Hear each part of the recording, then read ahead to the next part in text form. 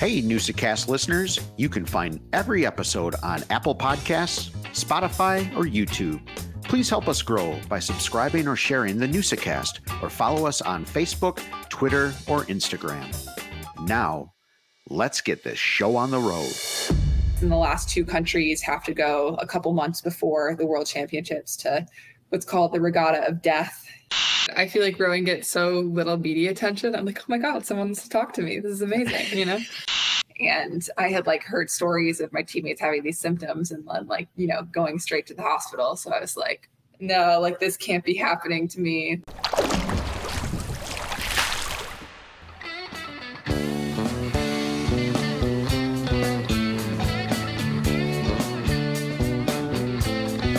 Welcome to the Newsacast. What is a Newsacast? It's where we bring local folk stories to life through conversation.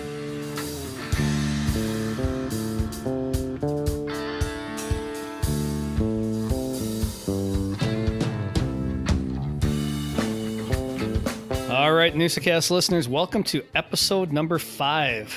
Episode number 5 is pretty interesting one, Joel. We're going to take a look at an Olympian, 2020 Olympian, to Tokyo Olympics, the COVID Olympics. And Maddie Wanamaker is going to tell us a little bit about her experience in sports in high school all the way through training for the 2024 Paris Olympics.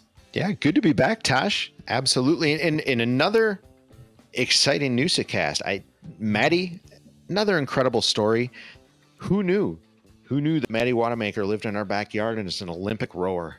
Yes. This kind of goes and not knowing the story. I was with some people today and they asked kind of what the podcast is. What are we talking about?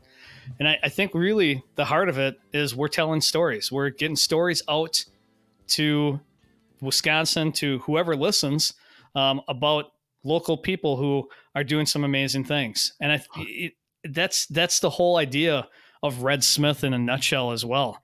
You were telling stories about people on a national level, and they're coming to Appleton to tell their story. Absolutely. Tash, I couldn't agree with you more. That was well said. And what we were trying to do, absolutely right. Tell the story. Just this person lives here in northeastern Wisconsin and they're rowing in the Olympics, or they're going off at 16 to play professional hockey, or they're curling in the Olympics, whatever the case, these are the people that we've found, and those are the people that we're going to continue to find. And it's a continuation of what happened at the Red Smith banquet. We had interesting folks all the time up on that stage. And as that show progressed, we kind of went to that interview style. But at the end of the day, we were just seeking out that story and just tell us who you are as a person. And that's what you and I certainly love, that kind of content and information. And I think other people do as well, hopefully. Yeah, I hope so too. I mean, it's that's what this is all about. We're just telling stories. We're listening to stories of people, letting people understand a little bit more about our world around us. And every single person has a story. You're walking down the street, that person you just passed has a story. That's kind of what teaching is about to me as well. Every one of my students has a story. Every single day is something different. If we can get those stories out, I think this is a cool podcast to do that. Let's explore our curiosity through conversation, right? Yeah, absolutely. And we, like you said, we got a great conversation with Maddie, and we have a great throwback with Jackie Joyner-Kersee as well. Another Olympian, back-to-back Olympians in the same episode. So what we're going to do is we're going to head into this podcast, and I hope you enjoy episode number 5. Thank you, everyone. And please, this is super, super important just for us. Follow the show, like the show, download the show, share the show. That truly, truly helps us a lot. So we appreciate you guys for listening. And like Tosh said, enjoy.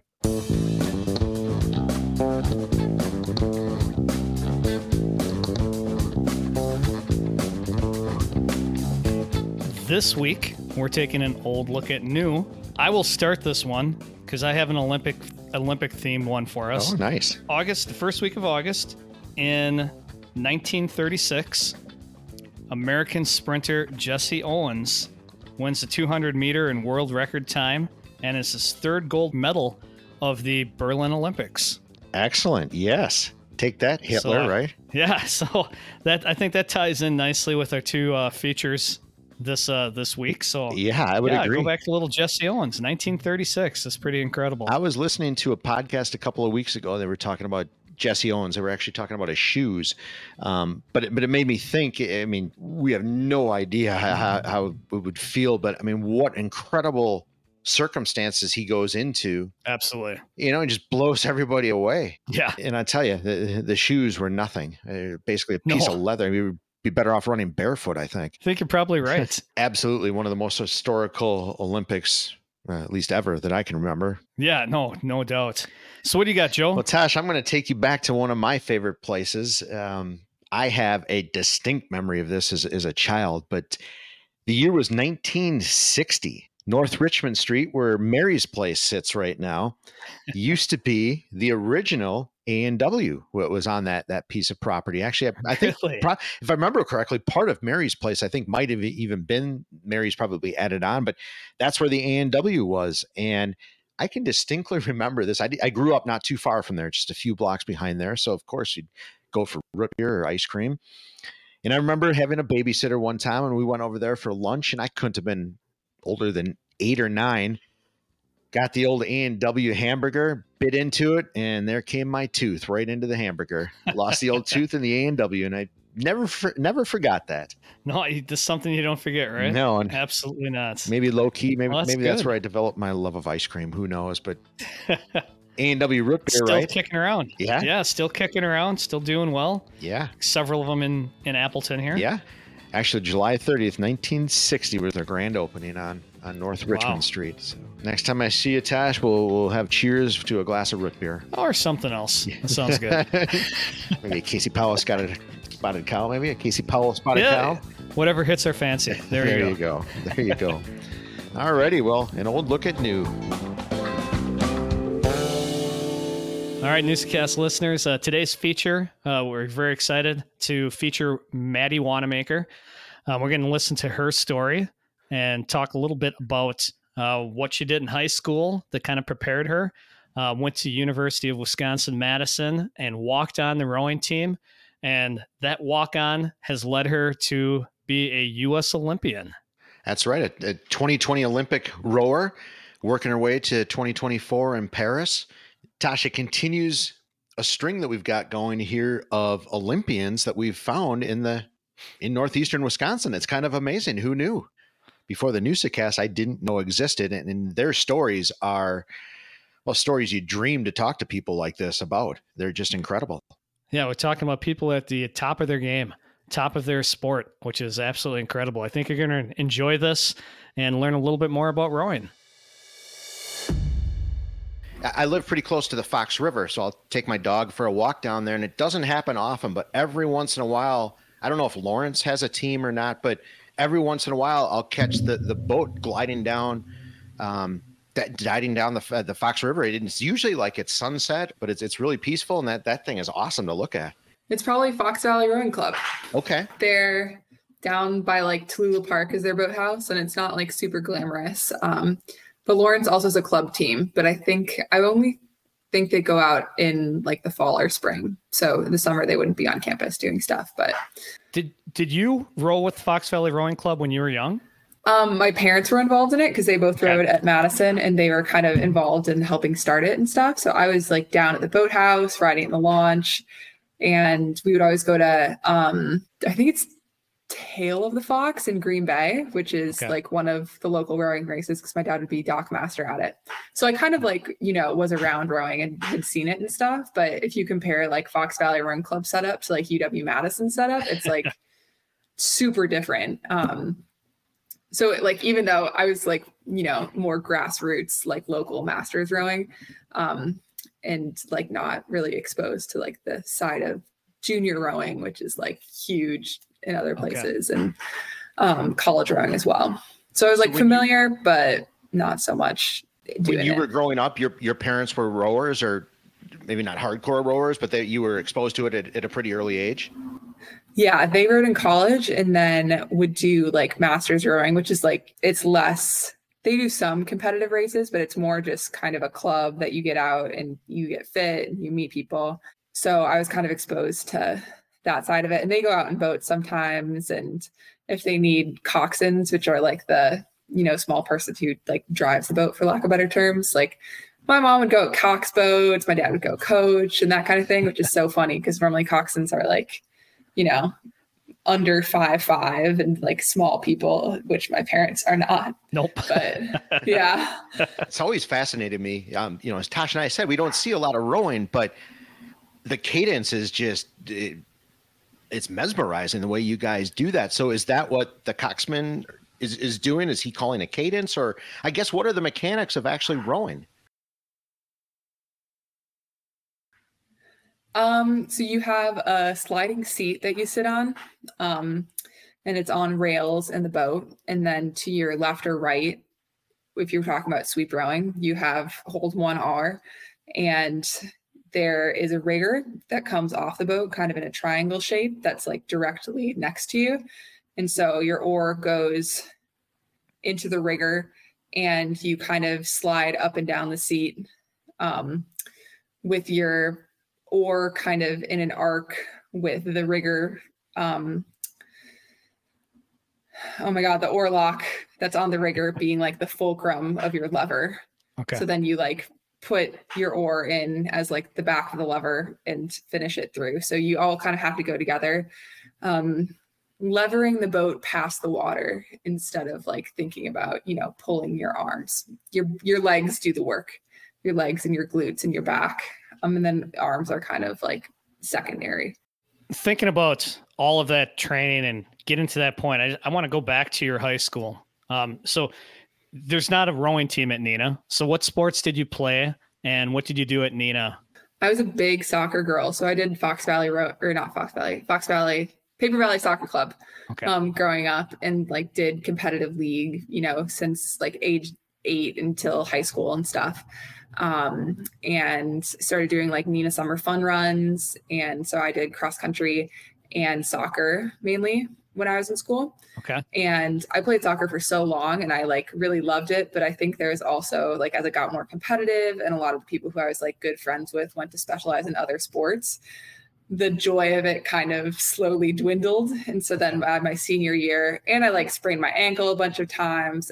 But then I tried doing track my senior year of high school, which was super fun. And I did high jump and some sprints, and I just like got to do a little bit of everything. And I sometimes am like, oh, maybe I should have started doing track sooner, but it's also like that kind of kept me on the path to do rowing instead of going in a different direction. How did those other sports help you as you went to Madison and decided to walk on for rowing?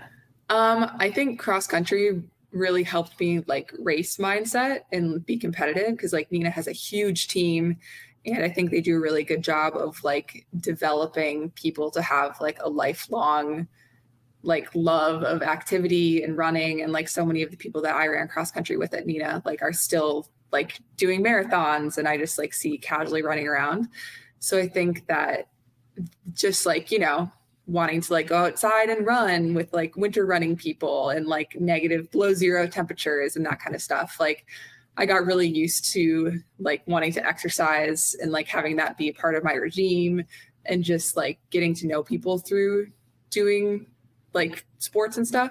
And also like there's a huge team and there are a lot of people. And so I was like pretty competitive and like always wanted to win, even though the frame that I have isn't necessarily like ideally suited for distance running. I think I kind of learned to like be gritty and be like super competitive with my teammates, and know that even though like we beat up on each other, like in workouts and in practice and in cross country meets and stuff, like you still are like really close with those people and they're really good friends. So I think it taught me to kind of like appreciate my teammates, race against them, be competitive, but like compartmentalize that kind of stuff. And I think that's helpful for rowing, because, you have to like work together. And if you're just always like, I need to win, I need to beat you, it's like, you don't end up being a fun person to like row with at the end of the day. If you just like spent the whole year being like, I'm going to pulverize you. And then you go race and you're like, but we're teammates and we have to collaborate. So I think that was really good. And I also did ballet,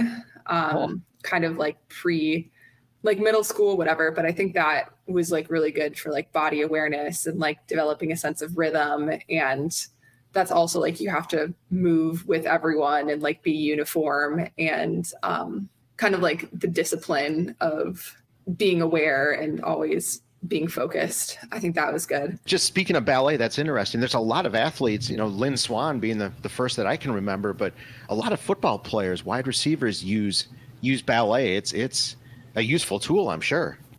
I think like developing like core strength and like different muscles and stuff. I feel like body awareness, all that kind of thing, that, if you're going to be a football player and you have, stay in zone, make crazy catches, like it would be super helpful. I did vintage show choir was one of my other, because I love singing and dancing and stuff. So that's more of like a, active. It ends up being a little bit like boot camp where it's like, you got to sing, you got to smile, you got to stay in line. But that was super fun. And I think it was good to have like a mix of kind of like artsy stuff. And I did band and like not totally focused on like one sport all the time.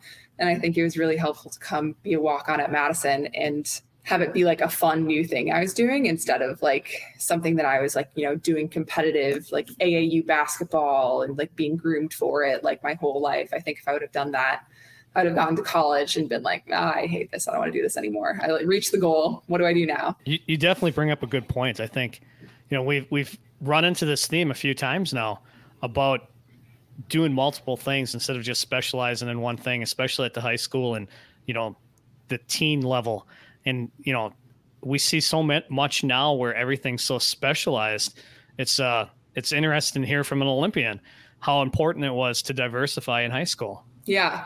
I think too, like we have our physical therapist also sees like girls who are doing junior rowing and like college athletes and stuff. And I think the injuries that you get with rowing when it's like so specialized so soon, and maybe you're like learning the stroke when you aren't as like fully developed as a person, and you get in weird habits that you can't break when you have like, the body of like a strong 20-year-old versus like your 15-year-old self. So I think like, I don't know. I feel like there's also news coming out about, women's soccer and ACL tears and stuff like that. And so I think to have like a diverse movement portfolio throughout your like youth sports career is like important in being a well-rounded and like healthy person later on, or if you just want to continue your athletics career as well. Did you have an idea that you might do rowing when you go to Madison, or is that something that hasn't really entered your mind yet? I kind of I considered other colleges, but like we have so much family there and like my parents are such big Badger fans that I feel like I didn't really consider anywhere else to go to college, because I'd like be in other campuses and be like, this isn't as good as Madison. Like, no lake, not interested. And I kind of knew that like, I'm not going to run. I'm not going to play soccer there. Like you just have to be like so good at those sports. So it was kind of like in my back of my mind as like, not in like an escape plan, but I'm like, well, soccer's not going great. That's fine. I'll just try rowing. I had an idea. How does one walk on as a rower? That's I guess we're familiar with walking on with football, but rowing seems, how does one do that? We literally one summer I was in Madison rowing and lifeguarding at the Union Terrace. And one of my jobs was to go to registration for Madison, and you just find the tall people at registration who look athletic. And you're like, hi, have you considered, like, are you playing a sport? Would you like to row? And that's honestly how we get a lot of walk-ons. And you start out with like hundreds of kids the first couple months, and it kind of slowly dwindles down, but no experience necessary. I did a summer rowing camp the summer before because my parents were like, maybe just try and see what happens. But yeah, a lot of people I know just kind of got in that way through word of mouth, and you can really just start. There's like no prerequisites. So if you're going to college at really any big university and you're interested in rowing. Did someone actually come up to you and say, hey, you should try this? Or did you know from push from your mom and dad that this is something that I'm definitely going to try to do when I come here? I already knew. I did an unofficial visit, or no, I did an official visit at Madison because after that Okay. rowing camp, the coach was like, "Hey, what are you doing next year? Like, you should consider this." But when I was at registration, someone did come up to me, and I was like, "Hey, I'm already doing it. I'm one of your people." Um, but it was kind of a fun full circle moment to like have the like be one of the recruiters who did it. And the men's coach, who was also, he would go to the registration every day. He was a walk on at Wisconsin, and then he went to the definitely Beijing and I think Athens Olympics and medaled in both of them. And he just like had his Olympic medals like in socks on the registration table. And you're like, wow, I started rowing. Here are my medals. Do it. And you know, just you see like 18-year-old boys be like, oh my God, that's so crazy. But Wisconsin has a huge tradition of walk-on athletes, and we have, I think, 5 of us that are on the team this year for Worlds. 3 female walk-ons, 1 girl rowed in Illinois in high school, and then one of the guys is a coxswain who rowed in high school. But probably the highest percentage of walk-on athletes on the national team. So it's kind of a cool stat for Wisconsin rowing. Absolutely. Make the Badgers proud. I love Totally. that. Yes. You mentioned something earlier, the prerequisite to be a good rower is working hard. I can't imagine really how hard you work. What is your typical workout routine? How do you train? I mean, we'll get into the Olympics and that a little bit here, but what's your training like? I can't even imagine the hours you put in.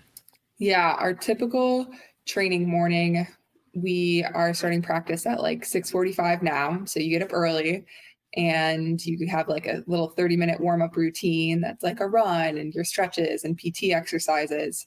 And then we'll row for like almost 2 hours. And we're kind of on a system where it's like one day it'll be like easier rowing. The next day will be like moderate rowing. And then the third day will be a hard workout. And that repeats like twice for 6 days. And then on the days where it's like easy rowing or easy intensity, then we'll also do weights training and then a land session with that. And then the other 2 days we'll do like an hour and a half or so of rowing in the afternoon.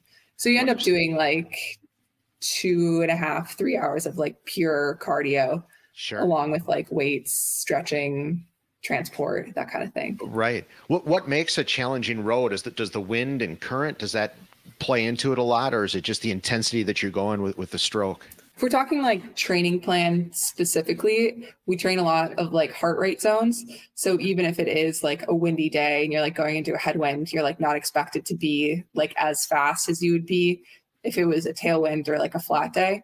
So it's a lot of like heart rate intensity zone. So your like lowest training zone is like low intensity, and then it goes up and down, and then you can control what heart rate zone you're in depending on your stroke rate. So you could have a day that's like low heart rate intensity, low stroke rate. You could have a day that's like moderate heart rate intensity, low stroke rate, higher, and it kind of fluctuates like that.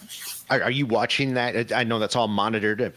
I've seen that, probably something not as intense as yours, but similar to a gym where you're able to go back and see what your workout is each day. Are you watching those analytics each day to see what your heart rate is, the bar graphs, the pie graphs, all that kind of stuff? Yeah, we always wear heart rate monitors when we're rowing. And so I have like a GPS watch that has like heart rate, and then you can also see like distance in kilometers, time, stroke rate, that kind of thing. And the person who's in stroke seat of the boat has a speed coach computer, and that has all those metrics on it as well. That's more accurate. But that's kind of that person's job. And if you can have like multiple people with these like little computers, but then it gets distracting. Sure. Yeah, we're getting into more science. We have a new high performance director, and he's kind of like more interested in like the science and how to like optimize each athlete. So it's been a cool kind of like shift in regime from this, like the Tokyo cycle to the Paris cycle. So it's been interesting. I'll bet. So does that cycle then, it brings up a curious question. So you were in the Tokyo Olympics, the 2020 Olympics, and working your way to the 2024 Olympics in Paris. So what are those 4 years like? Do you, I know there's a lot happens in there. It sounds like there's maybe been a coaching change. Big picture, what kind of happens in those 4 years for you broadly? It kind of builds an intensity throughout the 4 years. So every year has a world championships in like August, September. So non-Olympic years, you still have like big competition that you're working towards. And the first 2 years are important, but the third year is Olympic qualification. So that's what we're going to this year. And depending on your boat class, like I'm in the women's 4 this year, and 8 boats qualify for the Olympics out of 10 spots total. So 8 countries get to say, we're sending a boat to the Olympics. And the last 2 countries have to go a couple months before the world championships to what's called the regatta of death, or the final Olympic qualification in Switzerland. And the last 2 crews get through there. So you kind of have these world championship blocks that you build towards. And then in the summers, kind of working backwards, we have international World Cup racing.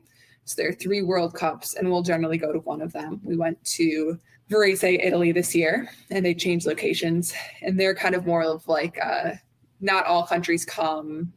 I would want to say it's like more of a scrimmage than the formal World Championships. But they're cool to like gauge your speed and see who are going to be in what boats this year and test like, maybe countries will have like really fast people in a 4-person boat instead of a 2-person boat. So you kind of gauge that. And then we kind of segmented a little bit more this year with like training camps at altitude in the winter, and then rowing more as like a full US team.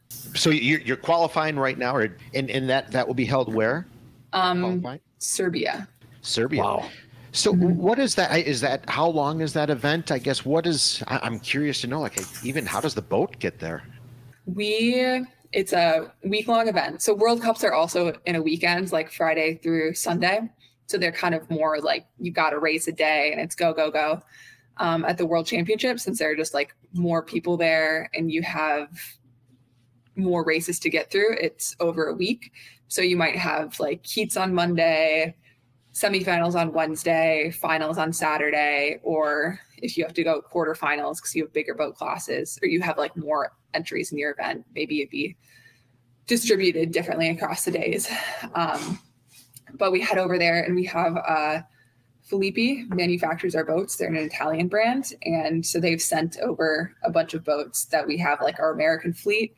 And then we have like a whole nother set of boats in Europe that will kind of travel to like our pre-camps and to World Cup, and then they get loaded on a trailer and just get driven around Europe. So we kind of have like alternate sets of equipment in different places. You mentioned that there's 2-person and 4-person boats. Do you guys switch off? Do you specialize in one?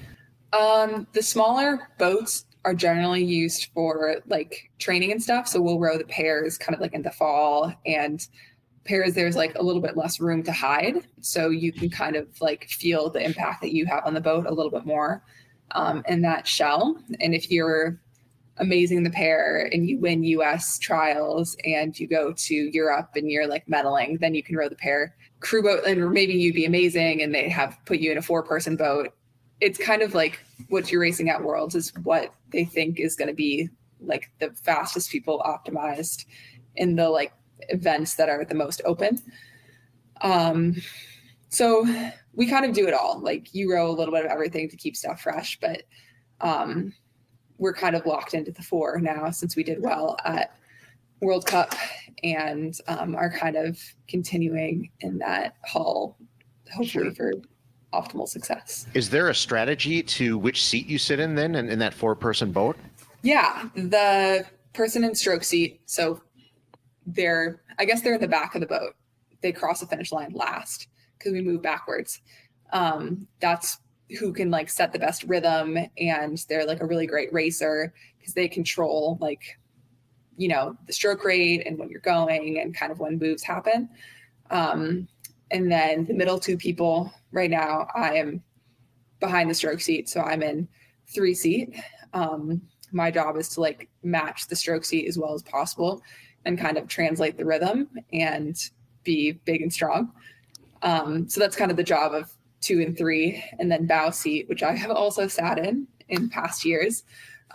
Your job is kind of like not quite quarterback, but you're calling the shots. You're like, you have the most peripheral vision of what's going on. So you can kind of like see what's happening across the boat, and you'll like make calls to move, or if you see something happening in the boat, like bodies forward more, like blades need to be tighter, stuff like that. They'll kind of make calls, and they have like the mouthpiece to kind of, not literally, but like figuratively, they're the person who's like assigned to talk and direct what's happening. Because we're also a straight boat. We don't have a coxswain. Only the 8 has the coxswain. So they kind of act as the coxswain in that sense. Going back to those boats, what is the cost of one of those boats? Ooh, I know a single costs, a nice one's probably like $10K. And then if you are getting a 4-person, I've never like looked at buying a 4-person boat. Yeah. You don't need to, but I would guess they're like around $30,000. Wow. That's crazy. Yeah. You know, you were talking about the technology has kind of changed that you're using now. How has that changed since you were at Madison and working your way through? Is there a change in the technology of the boats, change in training, just a change in everything? I've seen some change in like oars used to be like tulip shaped, so they're a bit more like symmetrical. Okay. Like you kind of like picture a paddle, and they've switched to being more hatchet shaped, so they're more like curved.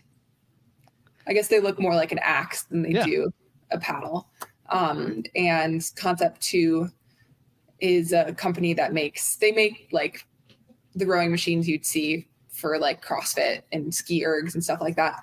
But they kind of are on the forefront of developing like oar shapes. So they have like comp blades that are a little bit smaller and different.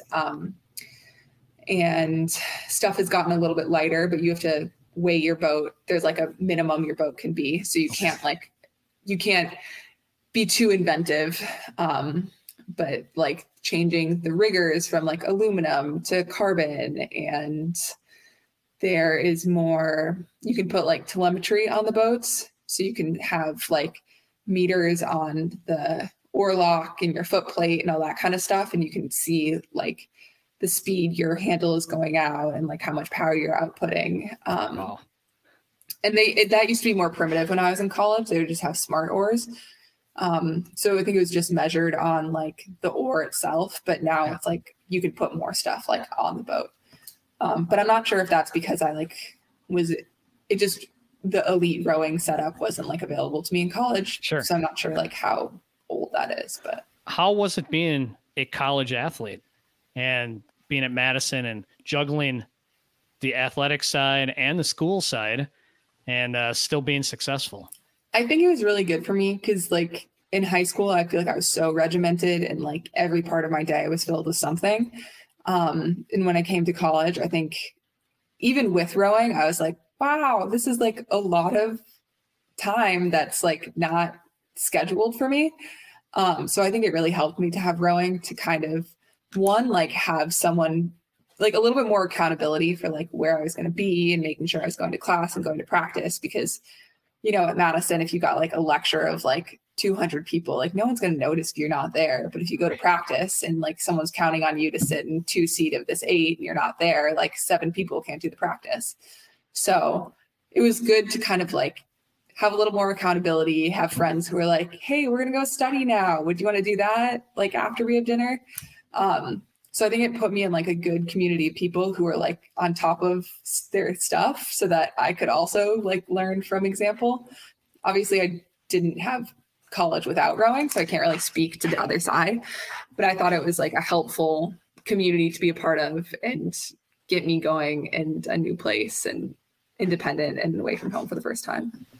Where do you reside now, Maddie? What do you do? I am in Princeton, New Jersey. Oh, very nice.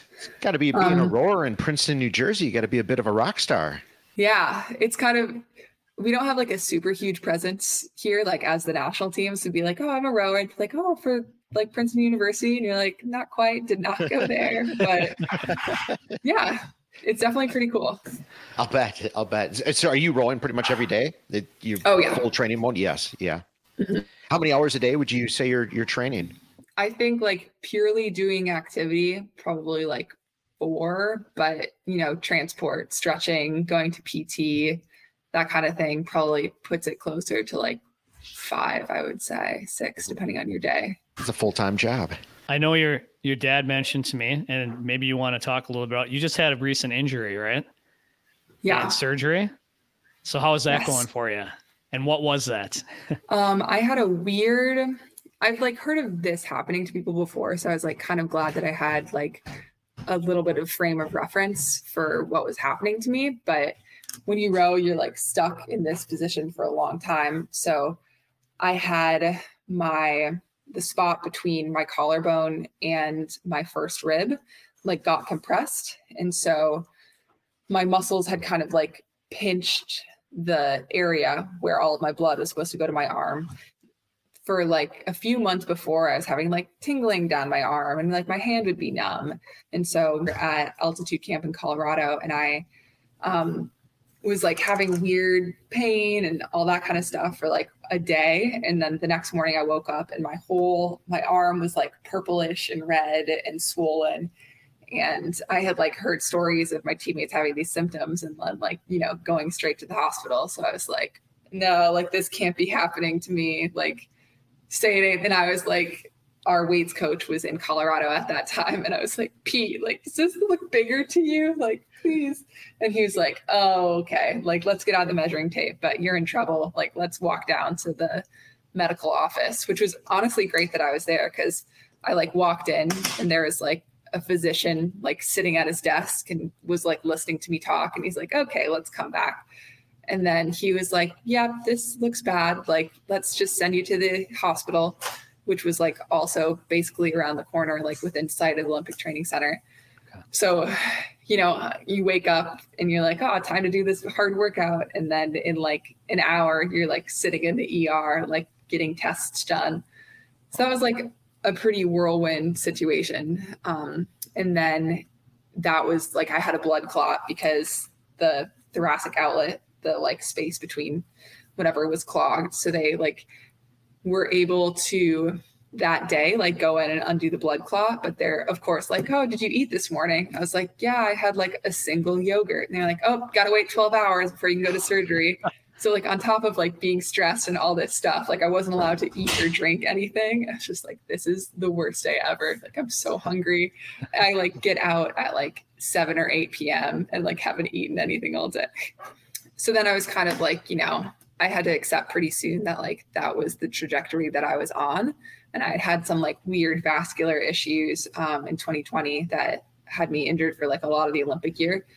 And I'd come back and still made the boat then. So I was kind of like, okay, like you've got a frame of reference, like you've overcome this injury before, like this is pretty bad objectively, like surgery's going to suck. This is going to be horrible. But I was like, I knew that other people had pretty quick recovery times. And like, once you take out the rib, it's like, it's not going to happen again because it's just like you cleared the space.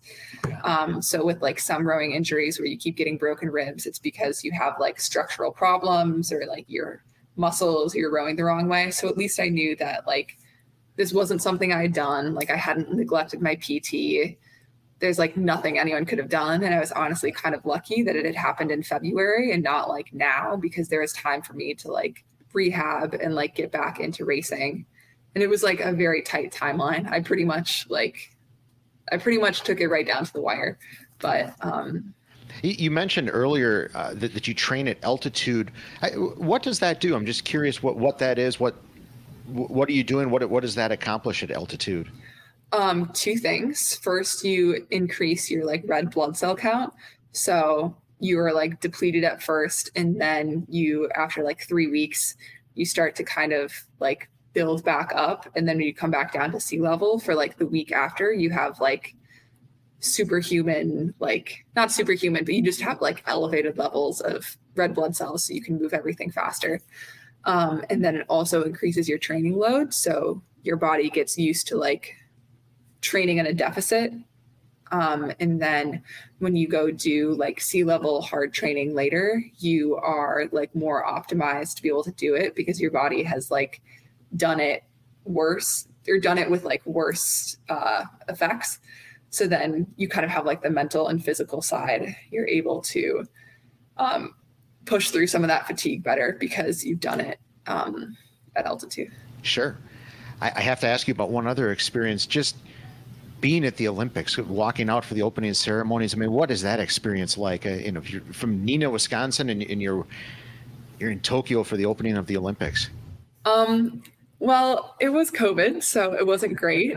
It was definitely really cool to be there and be in the village and be amongst all the athletes, but we had to race the next day. So even though there wasn't opening ceremonies, we were not allowed to participate and went to bed early, and like there weren't TVs in the room. So we didn't even like watch it, which was kind of sad. But it was so cool to like be at the World Championships. You kind of get the sense of like, oh, these are all of like the people who, people are like, oh, you're so crazy. You like, I can't believe you do all this training. Like you're so dedicated. Like, why don't you just take a break? Like go start a real life. And it was really cool to like be at the Olympics with like everyone who's in that boat and kind of see, like, we saw Yao Ming in the dining hall and like, the gymnasts are walking around and, you get such a sense of like, you're part of something bigger. That's so much bigger than just yourself, which you don't really get when you're just kind of like slaving away in your erg room, like doing your lifting with your like 20 other teammates. So it was like an amazing kind of like validation that, the work is worth it. And, the world kind of gets to like see it. And it was sad to not have my friends and family be able to come, but still like having them, there was like, a big group of people at Green's Poorhouse and Neenah all watching. Sure. And like, a lot of the local businesses had like signs up and stuff like that. So it was really cool to feel like appreciated and be on the biggest stage there is for rowing. Well, 2024 will be the year to hang with Maddie. Yeah. Oh, totally. I'm really hoping that, everything goes to plan, no pandemics happen, all that kind of thing, so that it can be a quote normal Olympics. Right. So you're at Madison, you walk on. When do you get an idea that, hey, this is something that I'm good at. This is something that I could continue at a high level? When did you get that feeling? I think after my first NCAA championships, my sophomore year, we like the Big Ten has a big like freshman team. So I just raced on the freshman team my first year. And then I was like brought onto varsity the second year. And I think going to national championships and seeing like all of the best rowers from all across the country, I think before I kind of had this sense of like, oh, like this team is amazing because they're just like bigger and stronger and whatever. And I was kind of like walking around and like eyeing people up. And I was like, I think I could be as fast as you, like we're the same size, like, and you're winning NCAAs. Like I could do that. Right. And I had our assistant coach who coached me in the 2V was Megan Cook, and she's now the head coach at Duke, but she rode on the national team and was part of this legacy that kind of started the U.S. women's 8 being like world championship winning. And she like set the world record in the 8. And so she kind of afterwards was like, she never was like, you could go to the Olympics. She was kind of like, if you could, like, you have potential in this sport. And like she's like, has a very steely demeanor and is like very intense. And she's like, you could be good at this. Like whatever you decide your potential is, I think you can reach. And I was like, okay. So I kind of set my sights on making the under 23 team. And then in 2016, after my junior year, I made the under 23 team. And I raced in the quad, which is like the lowest priority boat. And it's a sculling boat, which is 2 oars instead of 1, which we don't do in college. And I hadn't really done before. And we went to Worlds and got last. And I was like, oh boy, like I thought I was pretty good before. I thought I like had it all going on. I thought I was the best. And like, now I'm very humbled. And I like went back to Wisconsin my senior year and it's like, okay, I know what my weaknesses are. I know what I need to work on. And I kind of had the sense that I wanted to keep going after that. So I was like, let's try to like make the top boat at the next under 23s. And so the summer after my senior year, I was in the under 23 8, and we got silver. We had a boat malfunction in the sprint of the race, and our 2 seat like jammed. It had like gotten melted in the sun because it was like super hot, 100 degrees. And so instead of like rolling on the little rails, she was like scooting back and forth on the deck of the boat. So we got second. I assert we could have won. We could have been in contention to win. I'll be diplomatic. But that was like I was like, oh, damn, like I can't have that be my last experience of rowing. So that kind of like pushed me into being at the training center and training with the national team, where I just got humbled more. But that was kind of my path of like, oh, like I could do this. Like I'm kind of doing this, but not really well. And then just like always being humbled. Are there a few people that you really look up to in this sport, or who made a big influence on you? Who would those people be? I would definitely say Megan Cook, who is my my coach. She like picked me out of junior rowing camp and was like offered me an official visit and all that kind of thing. And after she coached us at under 23s in the 8, and we had that malfunction. And after that race, I was kind of like, should I go? I was going to go to this club in upstate New York. And then I got invited to the training center, and she's like, Maddie, like you cannot, like, no, you have to go with the best people. Like you're not going to get better. And like when midway through college, I was like, oh, thinking about doing this coaching program. Will you write me a letter of recommendation? She was like, no, like if you want to row, go row full time. But like, I do not endorse you like splitting your attentions anywhere. So she was super influential. And then actually Vicky Opitz, who like multi-world champion, was on the national team with me the last 5 years. She just got hired as the head coach of the Wisconsin program. But she was she was on the national team and just like killing it when I was in college. And she was really helpful to like see someone who was also a Wisconsin walk-on, like come up through the national team ranks. And like, we have similar like statures and stuff. And she's not like the biggest, strongest person, but she just like works so hard and has such a good attitude.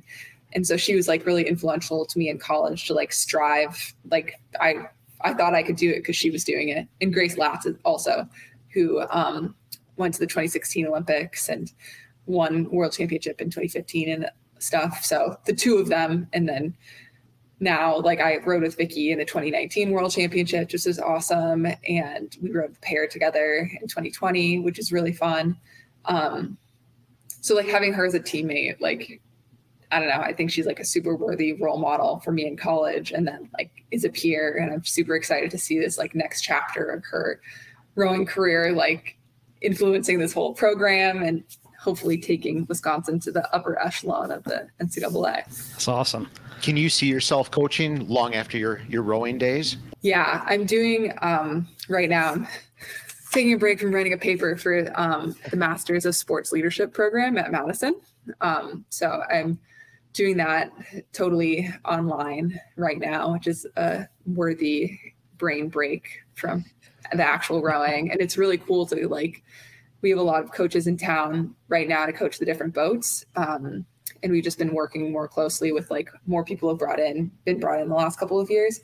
So it's really interesting to be like doing this coursework and kind of like learning all of the like psychology behind coaching and some of the like more classroom teaching practices that apply to coaching. And then seeing like how the different coaches that I see every day do it with their own certain flair and like, oh, that was really smart. That like goes along with the studies and the research in this realm. So what would you say makes a good coach? If you were to pick maybe not a person, but just the characteristics of a good coach, what do you look for? I think that you have to like really care deeply about your rowers. And I think that I was able to coach a little bit at our junior program my first year.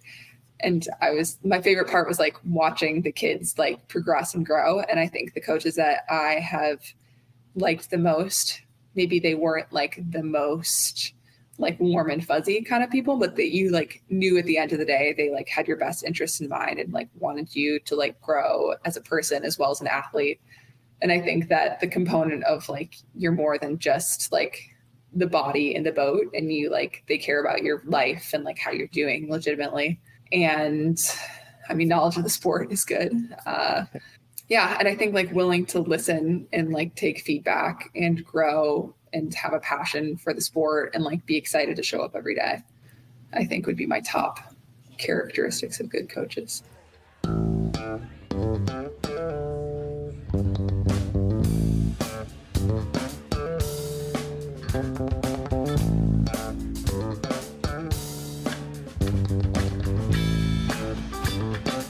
I just have one final question for you. Out of all of your accomplishments, and I know there's been many, are you most proud of the Most Promising Novice Award? Yes. I think it's so funny. It's the only award I won at Wisconsin, so you gotta hang my hat on it, you know? But I don't know, you know, they just saw something in me, and that's what's in my Instagram bio now. So Yeah, I'm thinking they probably picked the right winner that year. Somebody saw something in you, and you know we talk about that with a lot of different people, and you know, you as you get into coaching, you're going to see something in somebody as well. So that's a really cool thing that you still remember. Yeah, wasn't the MVP, wasn't the like, didn't get the award for being the fastest and strongest, but you know, most promising. I can deliver. That's right. One more thing, where should we be looking for you in the next few months, or you know, what's going on that we can kind of use this podcast as a method to say, hey, we had Maddie on so many weeks ago. Here's where to look for her in the future. I'll be racing in the women's 4 at the World Championships in Serbia, starting on September 2nd through September 9th. And it'll be on the Olympic channel, but you can also live stream it on worldrowing.com.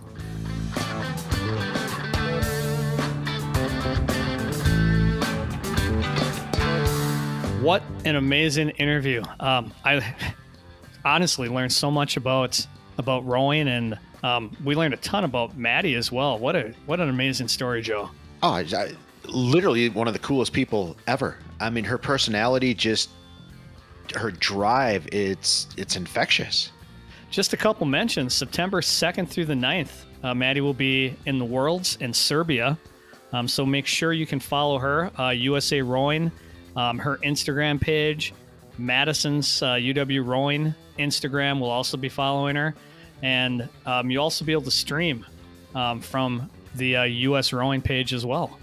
Absolutely. And follow the NUSACast social pages on Instagram, Twitter. It's probably our best spots, Facebook, even the Red Smith Awards. You can follow those, but we'll follow Maddie, we'll follow the Armstrongs, we'll follow CJ Ike. Everybody we've talked to will, follow our social pages and our YouTube. We're going to keep track of all these folks, and we'll have them back on too, and see how they competed. We heard the story of how hard Maddie trains. I mean, it's basically her life. Every single day she's training, but working towards that goal of being in the Olympics. And gosh darn it, Tash, we want to be there to follow her, right? Absolutely. Absolutely.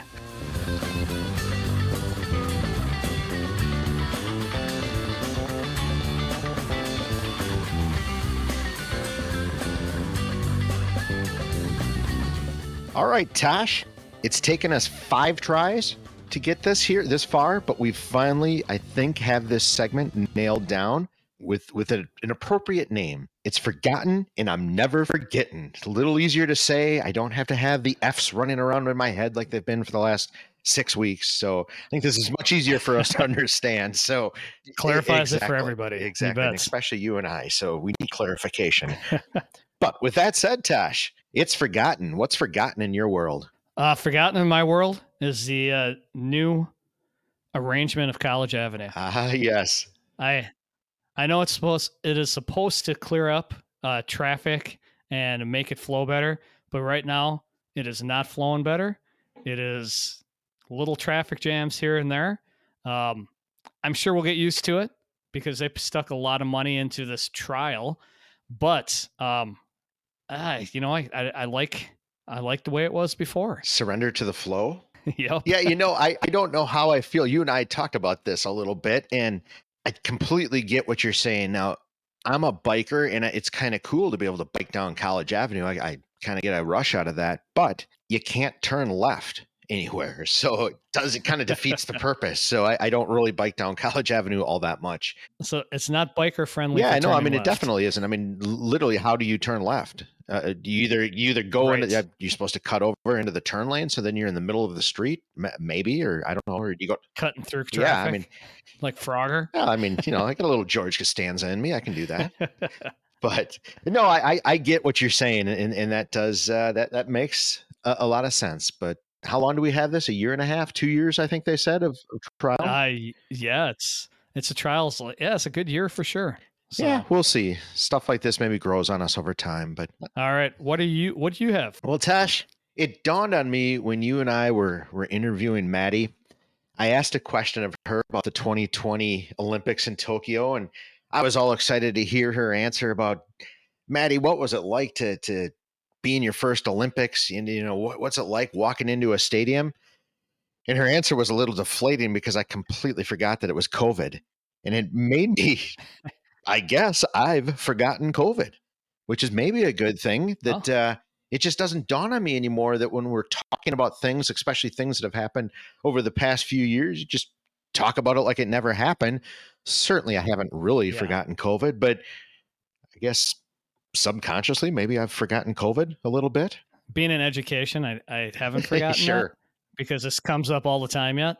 So little different part, but yeah, as far as the general public is concerned, yeah, it's kind of out of sight, out of mind now. It's not an emergency anymore, and people have kind of moved on.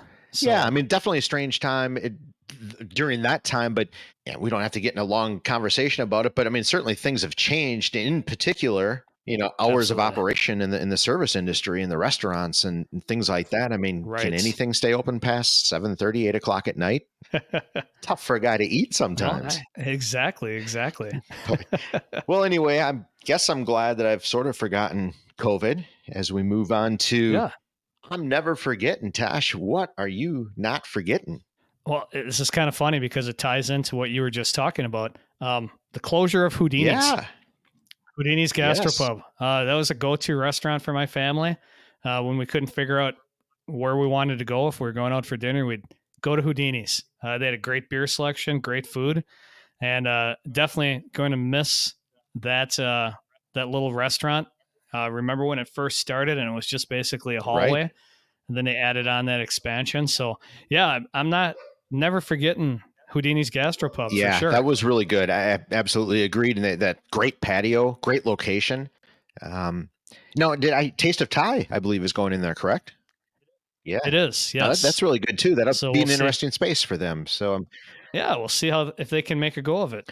Well, I stumbled across something tonight, or at least I thought we're recording this on a Wednesday night, and in my neighborhood, there's a really cool outdoor yoga session that you can go to. It's over near Riverside Cemetery. And I love, yoga is awesome. And you spend some time on your back, and as you're in the beginning pose or something, you're staring up at the sky, laying on your back. And I literally thought this while I was doing the practice. I don't lay on my back and stare at the sky, and I don't ever want to forget that feeling. It's cool as hell, do it at night and see the stars, as getting close to dusk tonight and watching the clouds and the sun and the birds and the planes fly over and just the trees. It's really, really, I just don't ever want to forget the feeling of just flat out laying on your back and looking at the sky. It brings you back to being a little kid. Absolutely. Yeah, it does. And it's so relaxing. There's no reason we should all be out in our backyard for 10 minutes a day, just lay on our back and look at the sky, right? It might make the world a better place. One backland session at a time. Well, we finally, Tash, I think got this segment nailed. It's forgotten, and I'm never forgetting.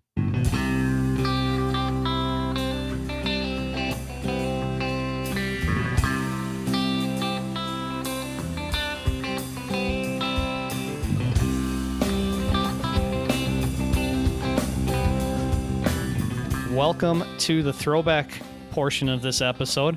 I'm very, very excited to bring you Jackie Joyner-Kersee, an amazing athlete, just recently, March of 2023, inducted into the International Sports Hall of Fame. Not only an amazing athlete, but an amazing person as well. Absolutely. And considered and voted upon to be one of the greatest or the greatest all-around female athlete in the history, which is that's saying something, I would say, Tosh. Yeah, 4-time Olympian, 3-time gold medalist. Believe that they have said that she was probably the premier athlete to ever do the heptathlon and long jump. That's pretty high praise for as far as an athlete is concerned. But I think what's more appealing about Jackie Joyner-Kersee is just who she is as a person as well. Absolutely. I mean, her story, so you'll hear a bit of it in the throwback, and then you can catch the full version on YouTube starting Sunday morning. But it's a full circle story where she didn't have the easiest upbringing or growing up years, tough family, tough circumstances, and she overcame that, and she's had a lot of tragedy in her life, but continued to be, the greatest female athlete ever. She overcame a lot, and she talks about it. And that's, I think, probably at the heart of why she gives back so much and has so much concern and just genuinely cares for her health, for her fellow community member, really. Yeah, and I think what's really cool also is, that big tie-in with education. The first thing she did when she got here was go to the schools in the Appleton Area School District and meet with kids. Yeah. And I remember hearing some of these kids talk as a teacher, and just how amazing and what an honor it was for them to sit down and listen to her. Absolutely. She has such a presence when she walks into the room, and the way she speaks and the way she, I guess, lets you understand her story. It's very engulfing. You're among greatness. You can just feel it when certain people walk into a room, and she's one of them, and you can just feel that greatness. That is her. We really hope you enjoy this. And if you want to hear the full interview after you listen to this on the podcast, please go to our YouTube channel and check out the full interview, as well as other interviews that we've had for our throwbacks. Everybody enjoy.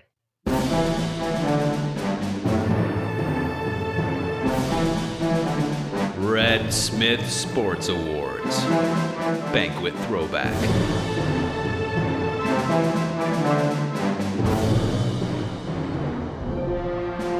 The Red Smith Award, of course, goes to someone who has made some unique contributions to sport in Wisconsin, and also epitomizes the great values that Red Smith exhibited.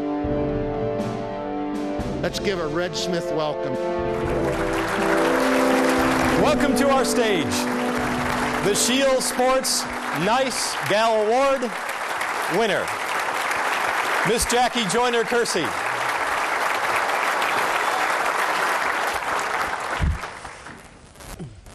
Welcome. When people say Jackie Joyner-Kersee, one of, if not the best female athlete of all time, how does that make you feel? It makes me feel good. But I've always been one to keep things in perspective and to know that the reason I've been able to do the things that I was able to do was because of the hard work and all the people, and when I say people, I mean coaches that saw the potential in me that I didn't know that I had. When I went to my coaches and said I wanted to go to the Olympics, and they told me you have to be willing to work hard. Mm-hmm. And I never envisioned winning gold medals or breaking records or being called the greatest or whatever they want to call me. That wasn't a part of it. It was just wanting to make myself become one of the best. And I didn't know what all that meant. Mm-hmm. Where are the Olympic medals at right now? Oh, they're in a safe place. 3 golds, a silver, 2 bronze. Yes. Amazing.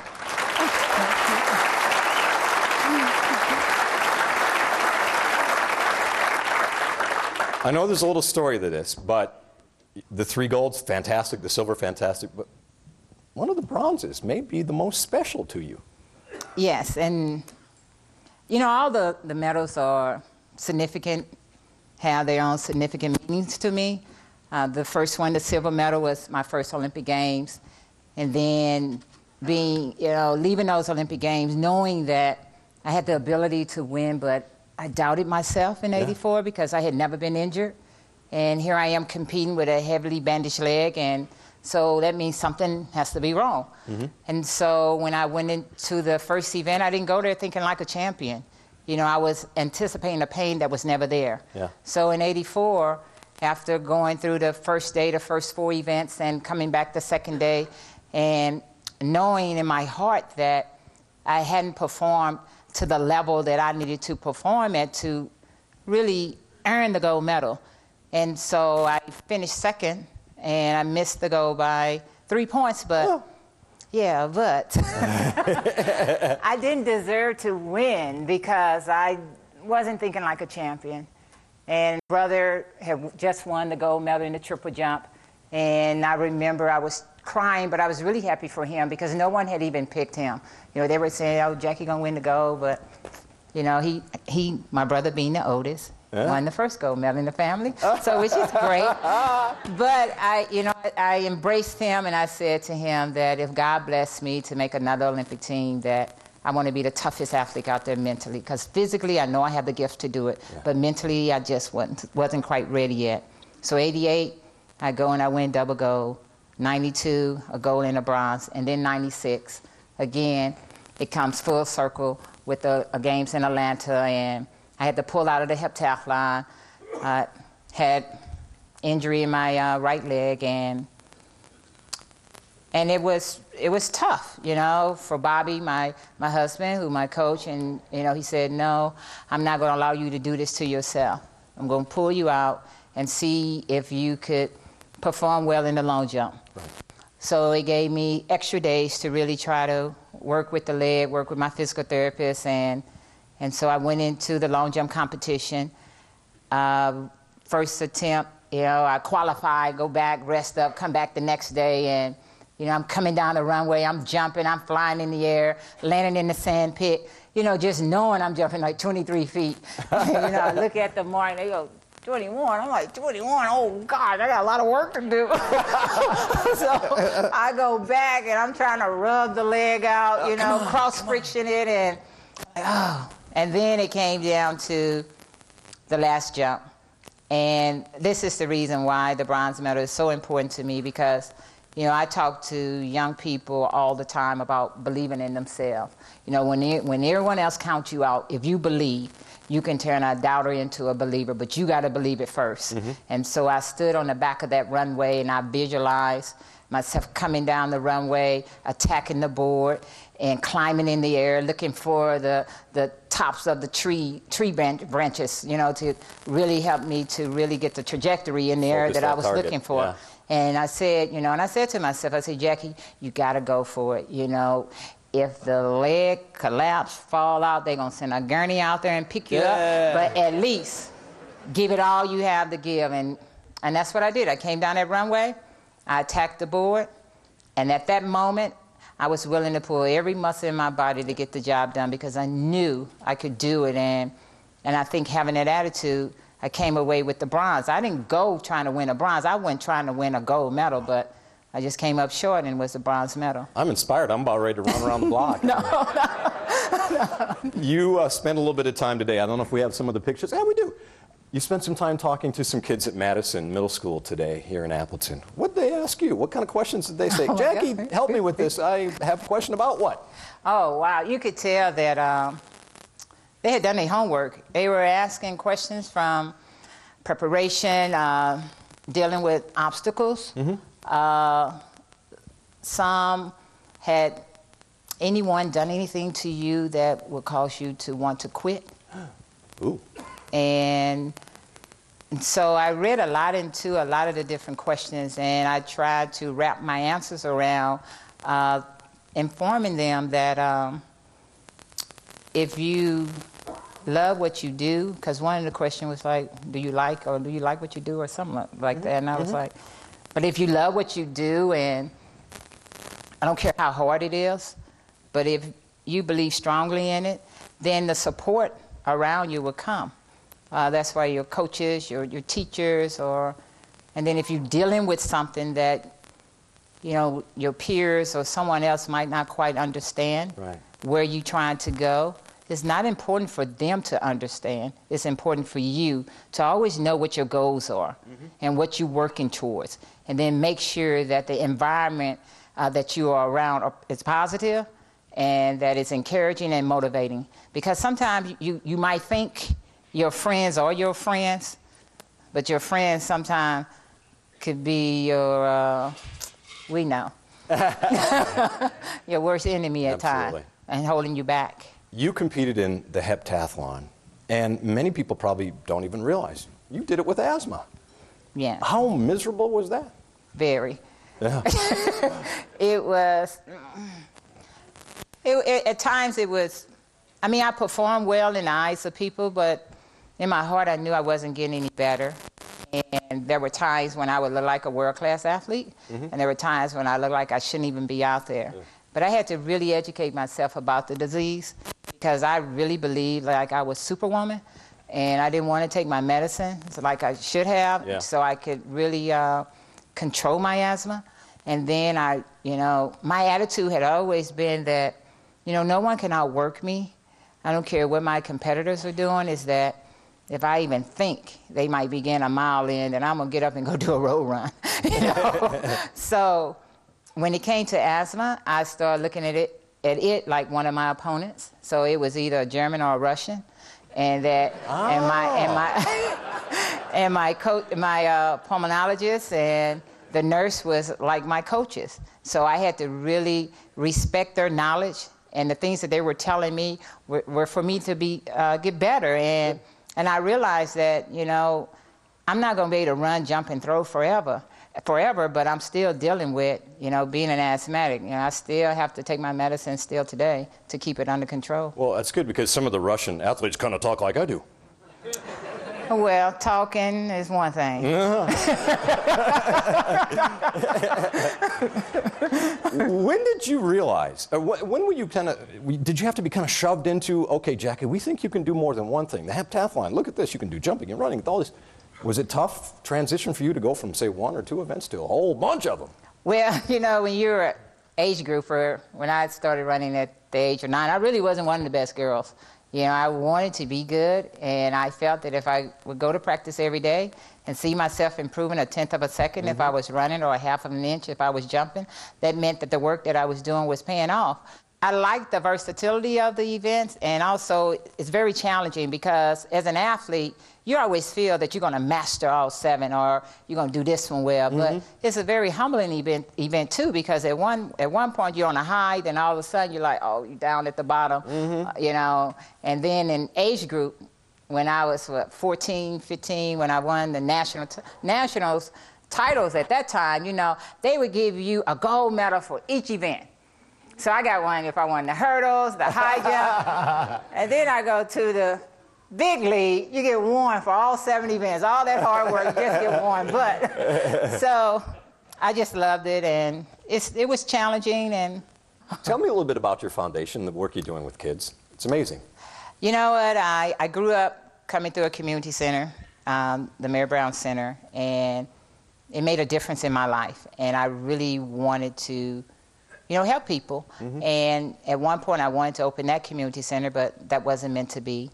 And then in 2000, we opened up the Jackie Joyner Kersey Center in East St. Louis. We do after-school programs, mentoring programs. I'm a heavy believer in the senior citizens, so because I didn't really know my grandparents per se, or they weren't around, and that through that center I became a part of the Meals on Wheels program, and so with life skills and really just trying to instill hope, but then also to give young people inspiration so they can aspire to be the best that they can be. Sure. So that's the work of it. And you used to do some hoops too. That was one of your loves there for a while, wasn't it? Yes. Basketball. Yes.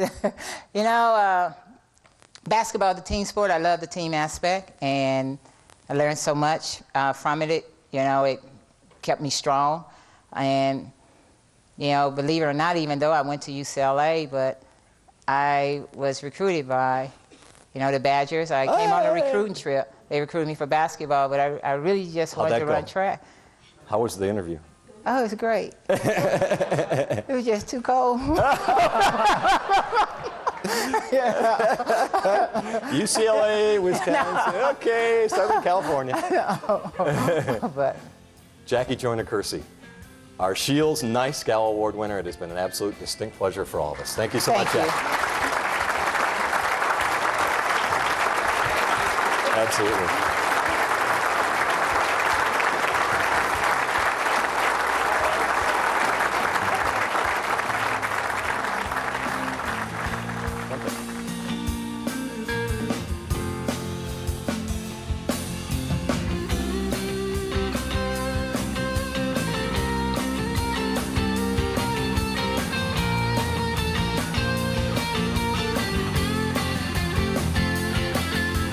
Thanks for listening to the Newsacast.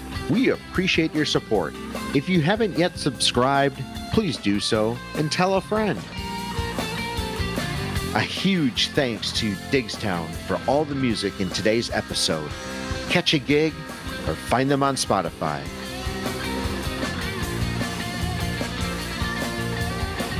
Northeastern Wisconsin Sports Advancement is a 501c3 organization. Our mission is to raise money, provide support, and create awareness for youth sports organizations in northeastern Wisconsin. We do this primarily through the Red Smith Sports Award Banquet and the Newsacast. Each year, we give back to the community through 3 initiatives: the Every Kid Plays, the Gives Back Initiative, and scholarships to student athletes.